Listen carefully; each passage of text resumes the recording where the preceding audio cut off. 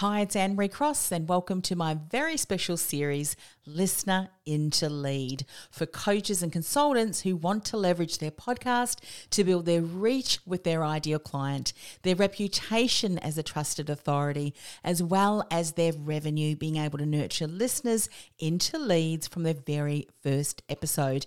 Now, this series includes all of the things that I have learned, along with the mistakes that I have made since 2008 when I started my first co-hosted podcast until now, where I've hosted and produced multiple podcasts for my podcast network, my alliance partners and clients. I've made all of the mistakes and then some. I've tried so many different things along the way, and I've finally been able to come up with strategies and tactics specifically for coaches and consultants, service-based businesses, so that we can begin to nurture listeners into leads from our very first episode, and you can too. You know, I wish that there had been someone back in 2008 who could have shown me exactly what to do, what not to do, and what to focus on first, and then the next step and the next step, so that I could begin to leverage each and every episode in the best possible way.